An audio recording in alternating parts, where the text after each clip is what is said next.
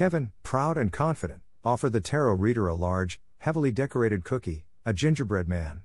"Yes, this is a sample of the baked goods we're preparing for the executive Christmas brunch," he said with flair, emphasizing the word executive in order to impress. The reader accepted the cookie, took a bite, and savored the spicy sweet flavors and texture. She took another bite and followed it with a sip of coffee. "It's really good," she said. "Reminds me of the holidays when I was just a little kid." "So, what brings you here?" "I've been hired by a caterer to bake cookies and dessert pastries," responded Kevin.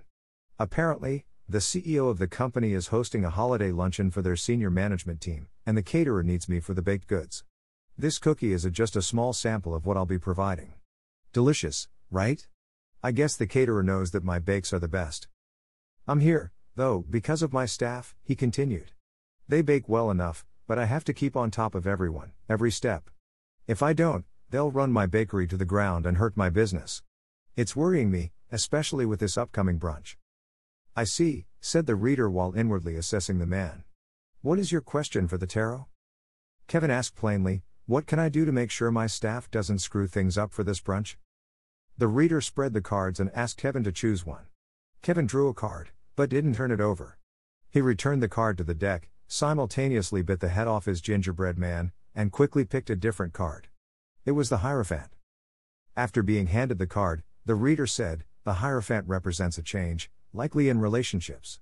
Structure needs to be followed. It must be satisfied.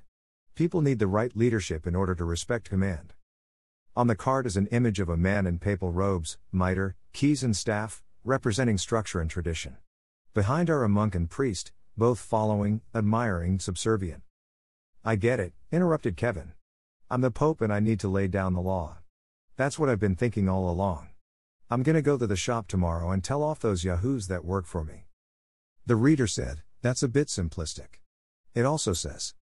Kevin abruptly talked over the reader, maybe. But I think I've got what I needed." He excused himself and said goodbye.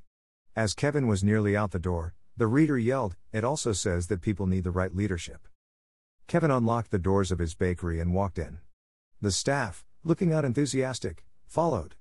Each headed for their stations. They were prepping for tomorrow morning, when the caterer would pick up their order.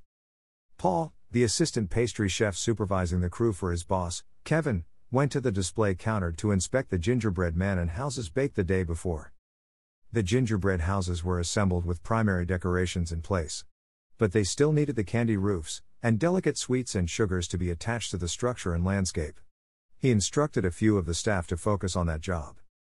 The gingerbread men, on the other hand, were already decorated and finished. They were arranged in several rows, all facing in toward the bakery, as if an audience was watching and examining today's activity. Paul, satisfied the crew had their assignments, got started on the pastry dough, a lamination of flour and butter. When baked it would transform into a flaky, layered buttery pastry. Kevin came in from the office and looked at his crew. He said, "Okay, you screw-ups. The caterer will be here at 7 a.m. tomorrow to pick up the gingerbread and pastry orders. You all need to have everything ready or my head's on the line. Understand? Now get to work." He went over to Paul to inspect the pastry dough prep. Paul had finished the initial combination of flour and butter, readying the dough for its multiple laminations. To Kevin, the dough looked fine. Yet he pushed Paul aside, grabbed the dough and said loudly, "What the heck, Paul? Are you trying to ruin my business?" Kevin poked at the dough, and threw it into the trash. The entire crew saw this and shook their heads. Kevin continued, "Start over and do it right this time." He turned directly to Paul so only he would see Kevin's wink. "That should get them focused on their job," Kevin whispered to Paul. During break, Paul's coworkers asked how he could possibly stand Kevin and his insults. Paul told the crew to focus on their work and do their best. To himself he thought, "I can't leave these guys right now. We've got to get the orders finished as promised." By early evening, Paul and the crew finally finished their work. All the pastries were baked, and all the gingerbread cookies were ready. They packed all of the pastries and gingerbread onto their travel racks, and left for home after a long, exhausting day. Kevin, patting himself on the back for the completed task, was alone at the shop and enjoying a gingerbread man, a pastry, and a drink. He bit into Paul's pastry and decided it was really good. But he also thought that he could have made it better. Starting to feel the whiskey, he prepared to leave. He threw the uneaten gingerbread man at the other cookies arranged in rows, toppling them over. He finished his drink and, exasperated, went to the toppled gingerbread men to put them back in place. But over half were missing. "Those asses," he said out loud. "They're gonna ruin my business." He got his coat and headed for the front door. Before reaching for the locks, he heard scratches and patter from behind. Kevin turned around to see a small army of gingerbread men carrying knives, forks and other sharp kitchen utensils, all headed his way. The next morning, Paul and the caterer arrived at the shop around 6:45 a.m. It was still closed, and the crew were all out front waiting. "Where's Kevin?" asked Paul. "He's usually here before everyone else." No one seemed to know, so Paul unlocked the door and let everyone in. The caterer immediately stopped and said, "Wow, it smells great in here. Are those my pastries?" she exclaimed, pointing to the pastry rack on wheels. She walked over and inspected the lot.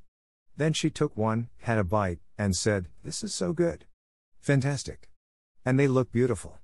Now let's check out the gingerbread." At the rack of gingerbread men, she approved of the taste, and commented on the uniformity of decoration. "They look perfect. Just like a small army." They all laughed and walked to the last rack holding the gingerbread houses. "Oh, how cute," said the caterer. "A tiny winter wonderland. But what's this here?" She pointed to a small grave and headstone made of marshmallows near the peppermint door. "I'm not sure," said Paul. They saw that every gingerbread house had the gravestone. Kevin must have put it there. This is Dante P. Ramon, your host and author of The Dark Reading, Scary Stories Inspired by Tarot Cards. I invite you to listen to our podcast regularly, and visit us on the web at thedarkreading.com. And please feel free to share The Dark Reading with your friends. I just picked the death card, so good night for now. Hi, this is Dante P. Ramon. I hope you enjoyed this recording. Check out the rest of my works at dpramon.wordpress.com. Thanks.